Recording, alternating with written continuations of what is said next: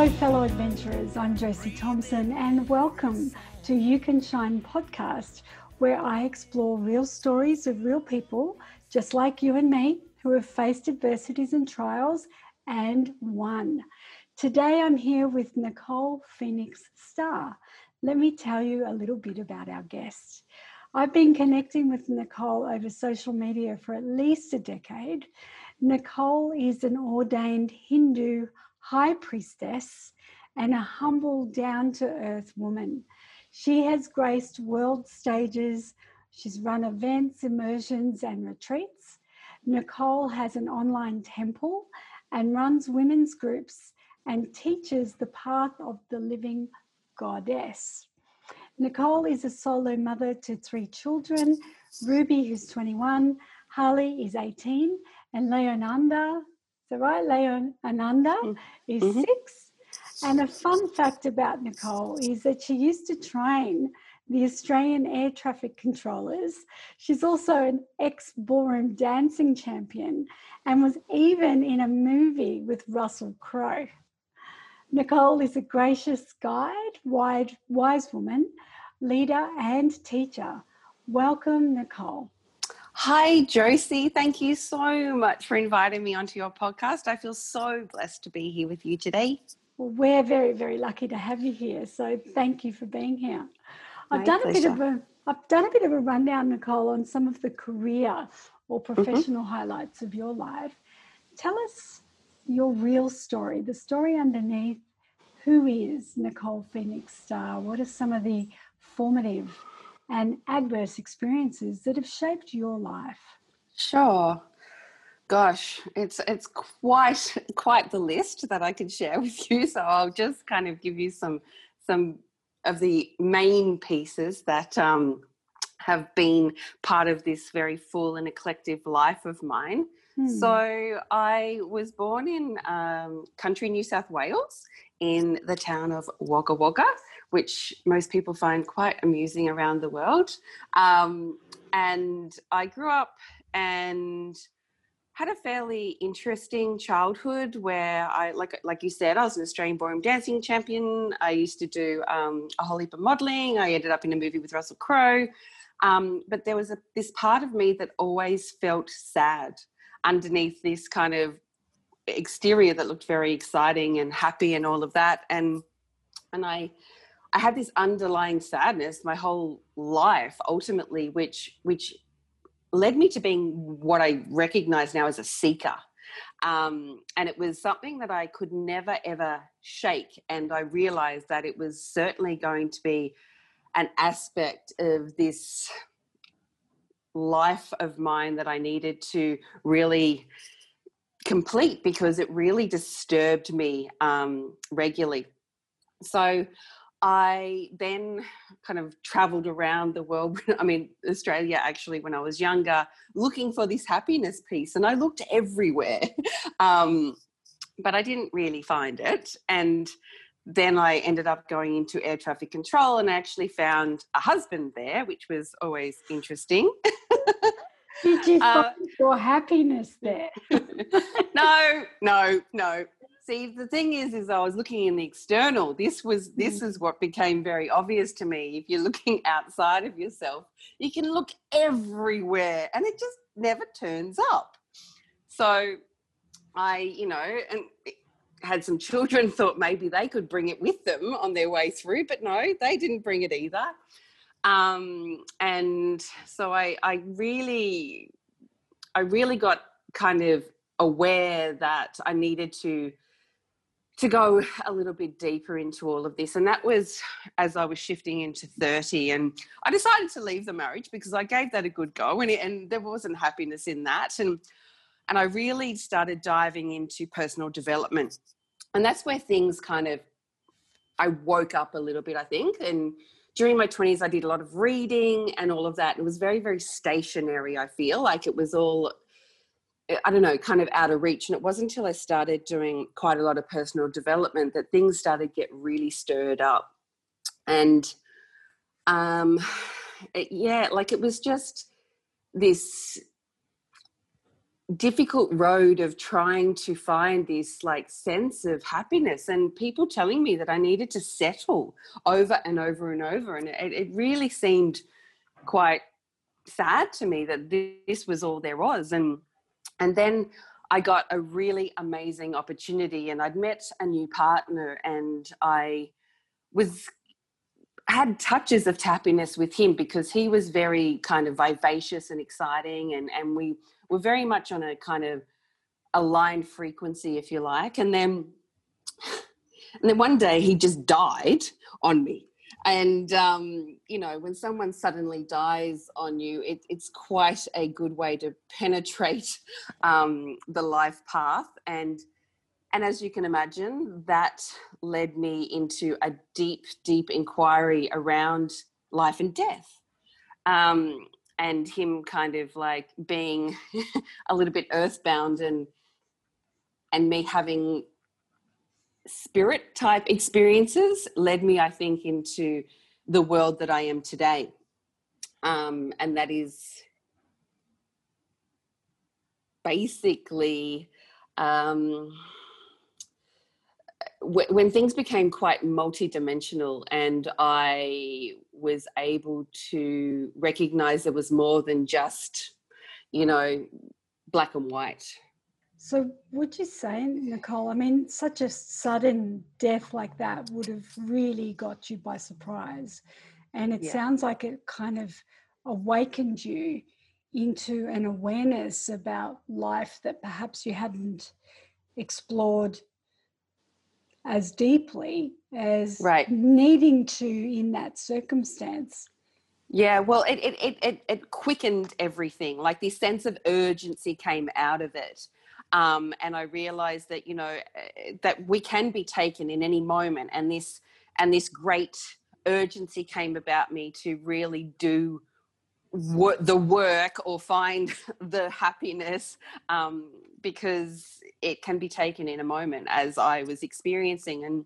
And so I really started seeking and doing, I mean, I played a lot with kind of, you know, meditation and, you know, moon ceremonies and kind of just dabbled in that. And I really became quite pulled into the energetic work of things. And then I went on a trip to the States, and I had a really profound experience with a native shaman over there. And then I came back to Australia, and then I was given the opportunity to come to Bali. And when I arrived in Bali, it was quite confusing to me. I felt this sense of familiarity, if you like, even though like I never felt to come to Southeast Asia. I never wanted to come to Bali or anywhere. Basically, a friend of mine invited me to come and support her in a retreat. And at that time, I did have some space and time, and, you know, I didn't have to pay for it because I was coming to support. And so it wasn't something that I actively sought out. It was one of those divine plans that I was able to take up. And anyway, I realized very quickly within the first week or so that there was something beyond my comprehension in Bali. And I was walking through the green school actually, and out of my mouth literally came, "I'm moving to Bali." And it was kind of like these words that came out of me, and I was in shock because I hadn't really thought about that. And I, you know, in my logical mind went, well, how are you going to do that? As if that's going to happen. You know, you have these 2 children in Australia that you co-parent, and I had 2 businesses at the time and all of this stuff, and as if that was ever going to happen. But here we are. I'm talking to you from Bali right now.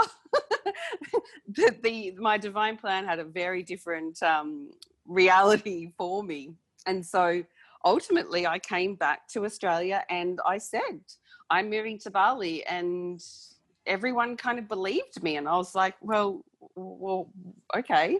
And then literally everything just went snowballed. I had people fighting over themselves to buy my businesses. Like everything worked out so beyond my comprehension. And next minute, literally 3 months later, I was on a plane flying to Bali. You know, a lot of Australians fantasize about what you've just done.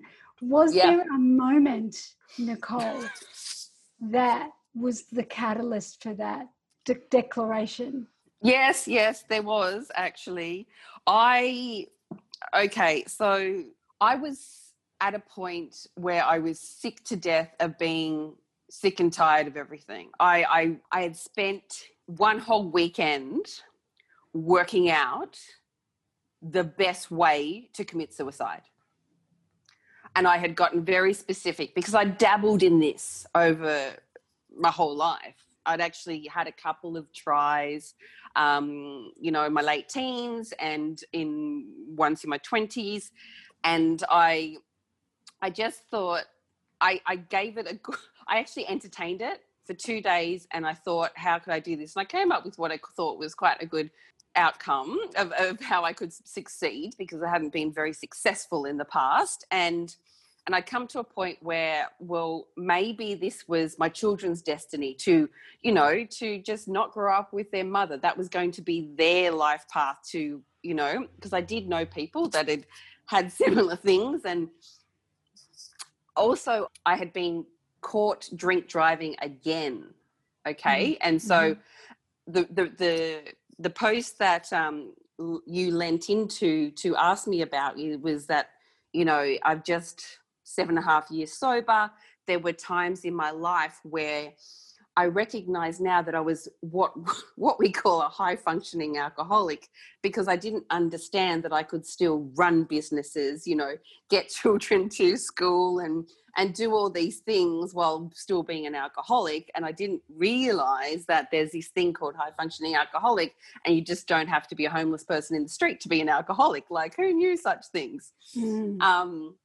And so I had several times in my life being caught drink driving, and it's very difficult not having a license and trying to get children to school and all of these things. And so there was a compounding of me being in deep grief, and also like having these visits from my my dead partner, and having these deep spiritual experiences where I wasn't quite sure if I was going completely mad or I was able to communicate with the dead. Now I know that I am able to communicate with the dead and have very, very close capacity into it, relating with spirit. And it was just part of my training. And these compounding things where I just couldn't see what would happen. And then, literally I went to Bali and I was like, okay, I'm going to move here. And because everything was so extreme, I really didn't believe it would happen, but I just followed the energy. I just took one step in front of the other and it worked out. I took another step in front of the other and someone wanted to rent my house. And I took another step and people wanted to pay more for my business. And I took another step and my ex-husband agreed to it. And everything just kept working out, much to my surprise, And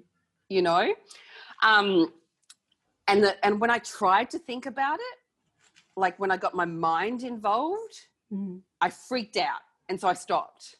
And so I just kept, what I realize now is I was following, I had faith, which I had faith in the unfolding, because nothing else made sense. Everything worked out. And so I don't know, I think all the personal development I'd done it kind of dropped in at that point, and I just kept going because I kept having my eye on the goal and all of these things. And literally when I was in that plane flying to Bali, I said to myself, what are you doing? And I said back to myself, I don't really know. and I literally had no plan and no idea what I was going to do. Like I'd sold everything. So I had just enough to live for maybe a year if I was like frugal.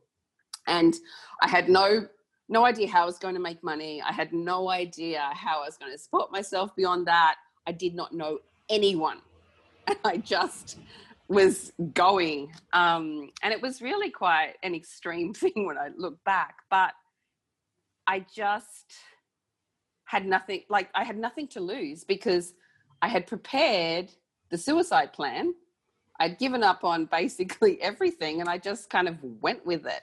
There was nothing, you know, and as I recognize now, it was everything that I needed to do. And it was the saving grace, absolutely saving grace of me. And it was, it's so interesting because I'd spoken to my children afterwards because originally they were going to come with me. And at the 11th hour, my ex-husband said to me, I'm not going to let them go with you now. And you're not having your children anymore. And I'm keeping them. And to me, that felt like he was stealing my children. And that was the next thing that I had to deal with because originally they were just going to stay with him for one term until I got everything sorted here. And then he said, you need my permission for them to leave the country and I can put a hold on them and I'm not going to let them go. So I also lost my children in that moment. But when I landed in Bali, I knew I had to stay and I knew I had to learn to live a completely different dynamic to what I was to the way I was seeing my children. Because previous to that, I was like the primary caregiver. And I recognized then it was his turn, but I didn't know that at the time because I was heartbroken. And, you know, my mother said to me, you need to come back to Australia to get these children. And I said, I can't, because when I was in Bali, I just felt for the first time in years like I was stable. And none of it made sense. I didn't understand why, because I was in this random foreign country. I didn't know anyone. But the first time I felt safe and I felt stable. And I recognize now that, you know, why all of that happened.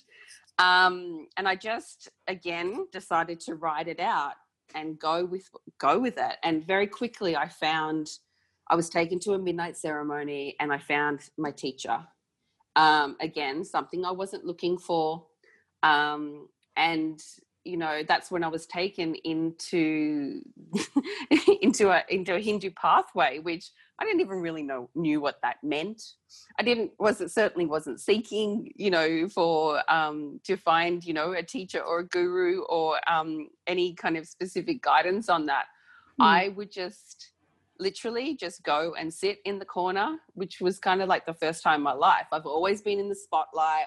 I've always been very dynamic. I've always been a leader. And for the first time in my life, I just sat in the corner and watched and was quiet and participated. And it was able to heal me in a way that was inconceivable. And even today, I cannot translate what that was because how can you articulate the unarticulatable? And anyway, so I was...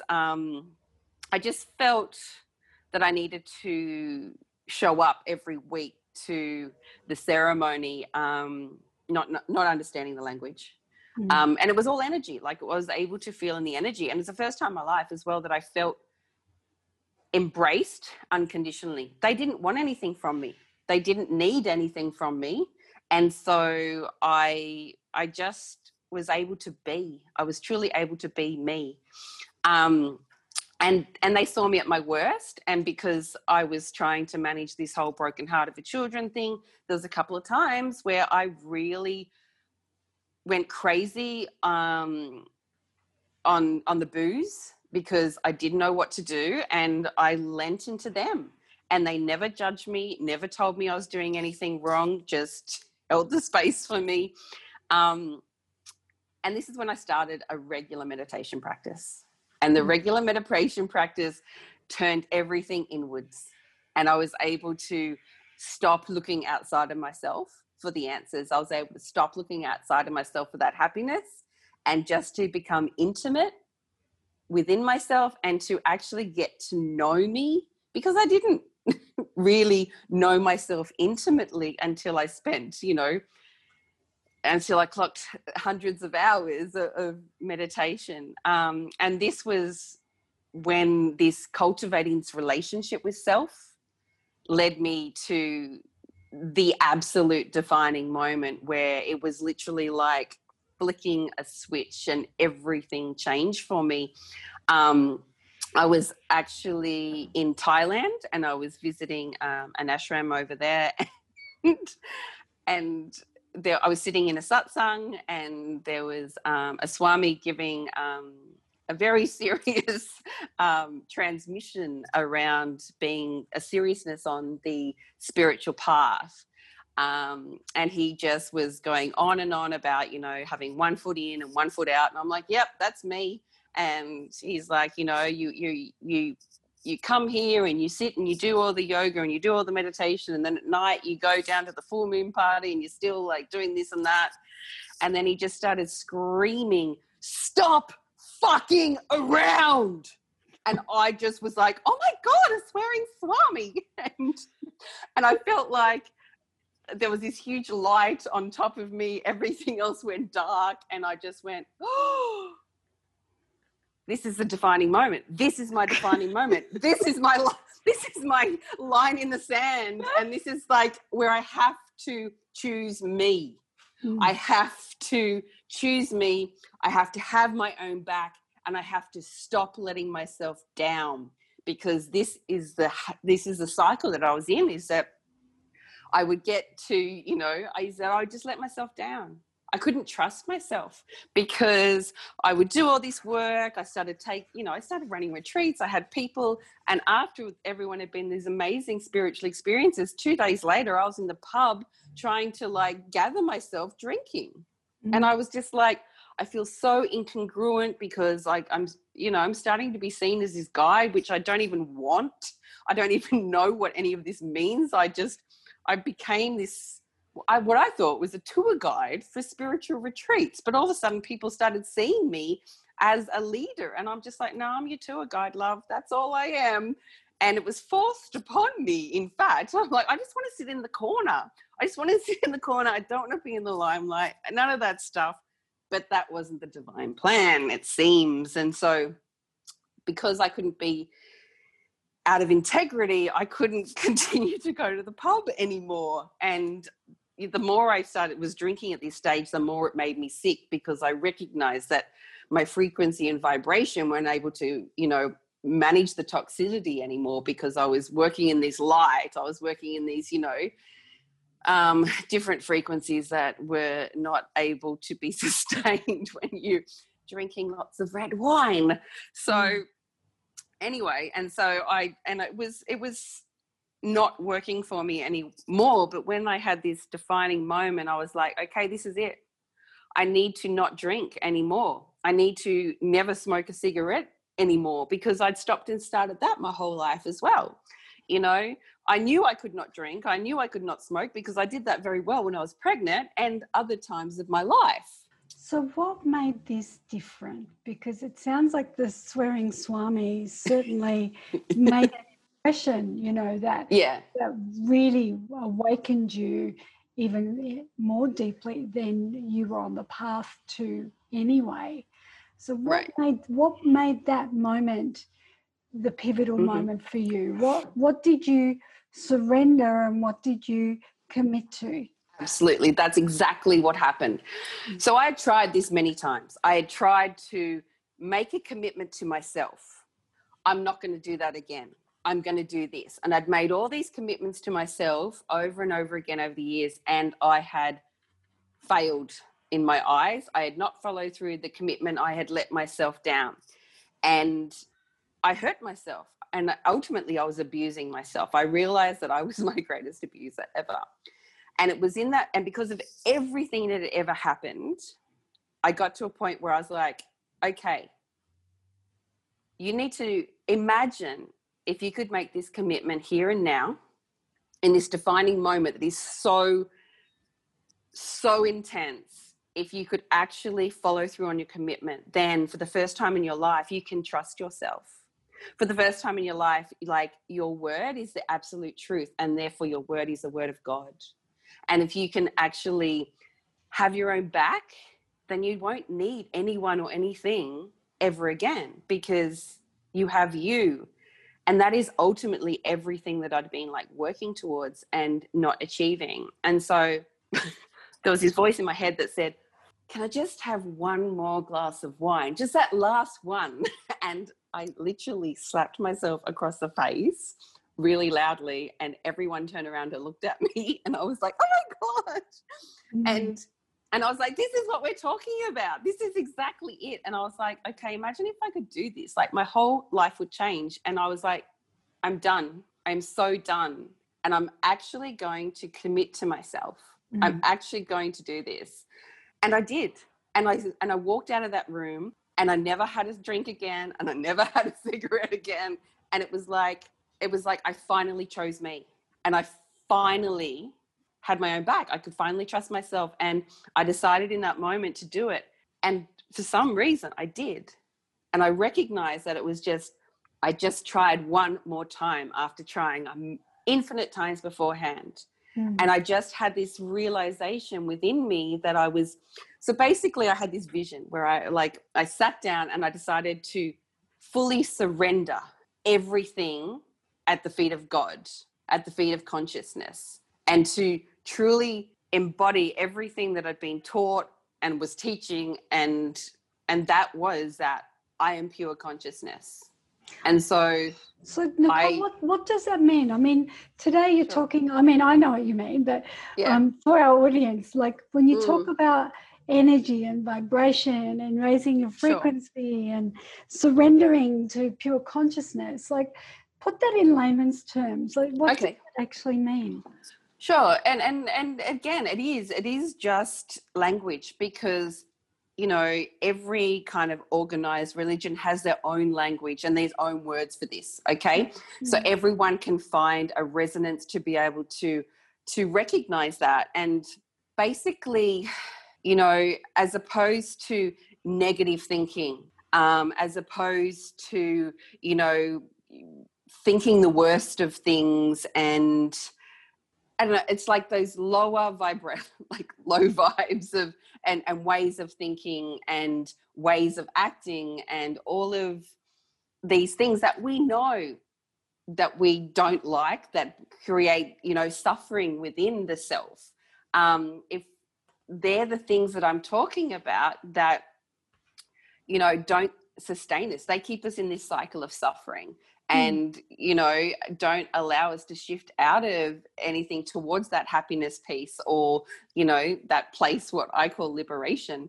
For me, consciousness is just a really broad word for God, Allah, Shiva, Jesus, Tom, Dick or Harry, whatever your word is, whatever your faith is. Some people don't even have that. They just call it the universe or whatever your language is that works for you, that is something greater than yourself, that you feel part of that oneness consciousness, if you like, that there's something bigger than just the humans running around being, defiant against each other.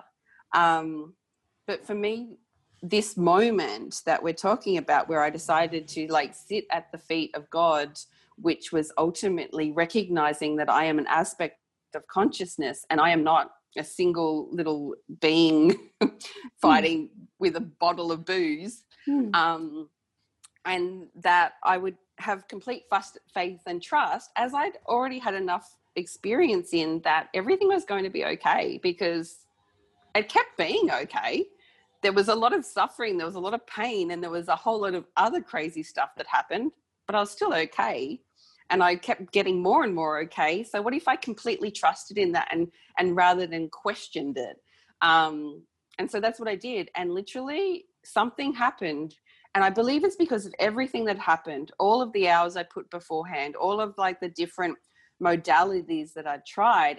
It came to this moment where I just decided to believe in me, to trust myself and to never let myself down ever again. And that gives ultimate freedom, ultimate liberation, because I know that I'm never going to let myself down. So therefore I don't have to rely on anyone, and, having connection with human beings and them doing things for you or supporting you or whatever is just a bonus, because I know that I have my own back and I can trust myself. And And that is absolute liberation. So if, for our listeners out there who are listening to this story and going, whoa, I want that. What are the steps? Like, what are the tips that you can offer them to take that one step in front of the next onto this path towards liberation and freedom? Yeah. Absolutely cultivating the relationship with the self, creating a level of intimacy with the self. And, for me, that was absolutely through meditation, because I was able to get quiet enough to listen to the noise that was going on within me, and being able to show up like I would to a child, but within me, if there was any fears within me, I'd be like, okay, and hold space for myself, to be able to spend the time connecting with that consciousness, that God consciousness, whatever that is for you, to be able to recognize that we aren't alone, that we are part of something so far greater, that ultimately we're an aspect of nature, that Mother Nature is a container for every atom on earth, and it really dissolves any sense of aloneness.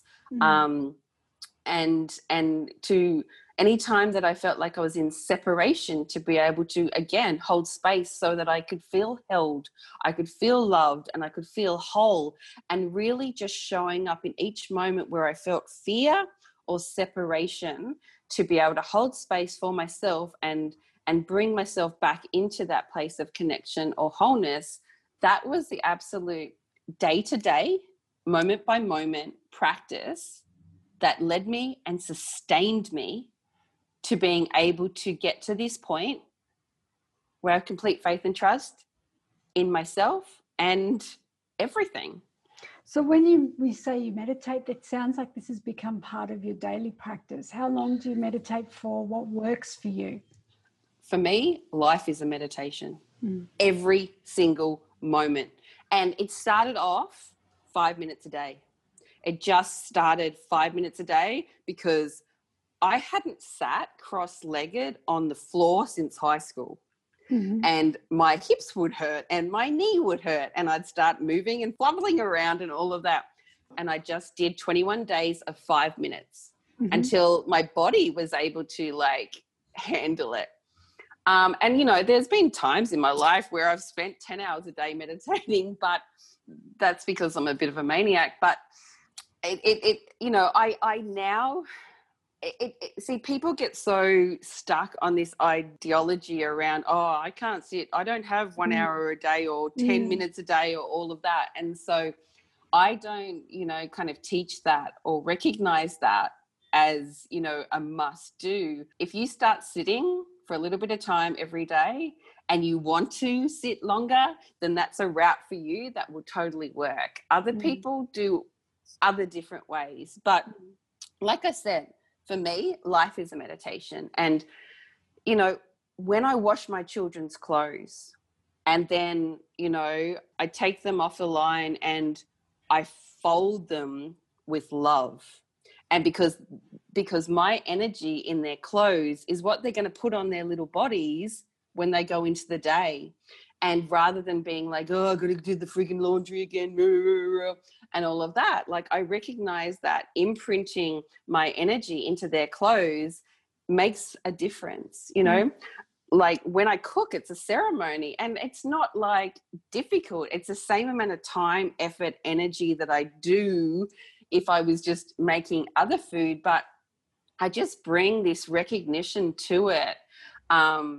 And everyone who eats my food is like, oh my God, this food tastes like love. And I'm like, because that's how I made it. Do you know what I mean? When I hop on my motorbike to go to take my children to school or anywhere, I hop on there and I'm grateful the fact that my bike is still going, and I kind of recognize that I'm going to leave, how I'm going to penetrate into every single thing that I do is, for me, meditation, and every aspect of life is a ceremony. And that's something that I did, and it's exactly the same as if I would do it anyway. It's just bringing awareness into it and to being conscious when I do it. And it makes everything like joy. And I'm doing it anyway. Like, I'm cooking every day. I'm doing the laundry. I'm doing school drop off every day, no matter what. How I show up to it. Oh my God. Like, the magic in the mundane is so powerful. So what I'm hearing is you're turning the mundane into something quite magnificent. Absolutely. Through your full presence, your intentional consciousness and gratitude for living fully in that moment, regardless of what it is you're doing. Absolutely. And this is the path of the householder. You know what? You know, there was a time when I was offered to go and live in a cave and to be bought my food and to be free of the conditioning of the householder, didn't have to make money or all of that. And I sat there and I considered it. And I considered it so much because that appealed to me so much more than having to do all the other, right? And I thought, you know what? That would be easier. Be so much easier to be a monk or a nun or whatever than to look after children and you know, to be a single solo parent who just happens to be a Hindu high priestess. That's irrelevant. I still have to pay the bills. And so I chose this path, which was definitely going to be harder than me. And I decided to bring every moment, the meditation into the mundane of every moment, and to experience folding the laundry, which I do every day, and cooking and doing school drop off and going to the temple and doing ritual and all of the things have the same level of gratitude, appreciation, awareness to them. There is no difference between the most beautiful ceremony in the temple and me cooking food for my children. Yeah. So there's a lot of love, everything you do. Yeah, absolutely. Absolutely. And that is the frequency I talk about. And it's conscious, and it takes practice. It takes practice makes progress. Nicole, tell me, what are the pearls of wisdom that you would really love our listeners to take away from your story today? Self-regulate. Absolutely self-regulate. When you feel yourself going in a downward spiral, or you are resisting, or you are deciding you don't like X, Y, or Z, is to literally self-regulate and stop yourself in that moment. And what I call is go and hop in the observer seat and just find out what you need to be able to show up in a different way, to be able to like hold space for you, like self-parent, like love yourself enough to be able to make sure that you're not overtired, that you may just need a drink of water, because so many people run around dehydrated these days, and it becomes difficult. You know, to really stop in a moment-to-moment thing, a moment-to-moment, to be able to hold space for yourself so that you don't perpetuate into some downward spiral. And that is all it is to be present, to be like purely present in every moment, and to self-regulate every moment. And it just chunks it down. It makes it so much easier. You try and make, you know, the long game or the broad view. That's where the overwhelm comes. That's when anxiety comes and all of that. And all I can say to everyone at any time, if you can just stay as present as you can, that's when you're able to really fulfill yourself within the long game, is, you know, in that pure, potent presence.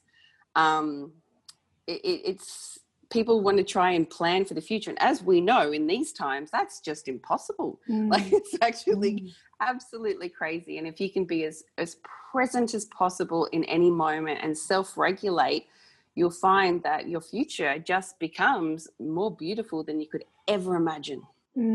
Beautiful, beautiful, living moment to moment. Yeah. Yeah. And it unfolds very organically and naturally. There's not a lot you have to do. Like, if you're showing up and taking the action steps moment to moment, the future really will sort itself out. Well, Nicole, if people want to connect with you and know more about what you're doing and what you offer, where can we direct them? Sure. Well, you can connect with me through my website, because you'll find all the links to all my socials and everything there. And my website is www.nikstar.com. Great. And I'll put all of that in the show notes as well. Awesome. Thanks, Nicole. What an inspiration and true light you really are in the world. You've shown us that no matter what the circumstances, you really can rise and shine again. So thank you. My pleasure. Now, if Nicole can do it, so can you. Did you like this podcast interview? Share your comments with me and tell me what you loved about this interview and how it was helpful for you. Help spread the love by sharing the link with your friends so that they too can rise and shine. So until next time, remember, it's not what happens to you that defines you. It's how you respond that counts. Shine on.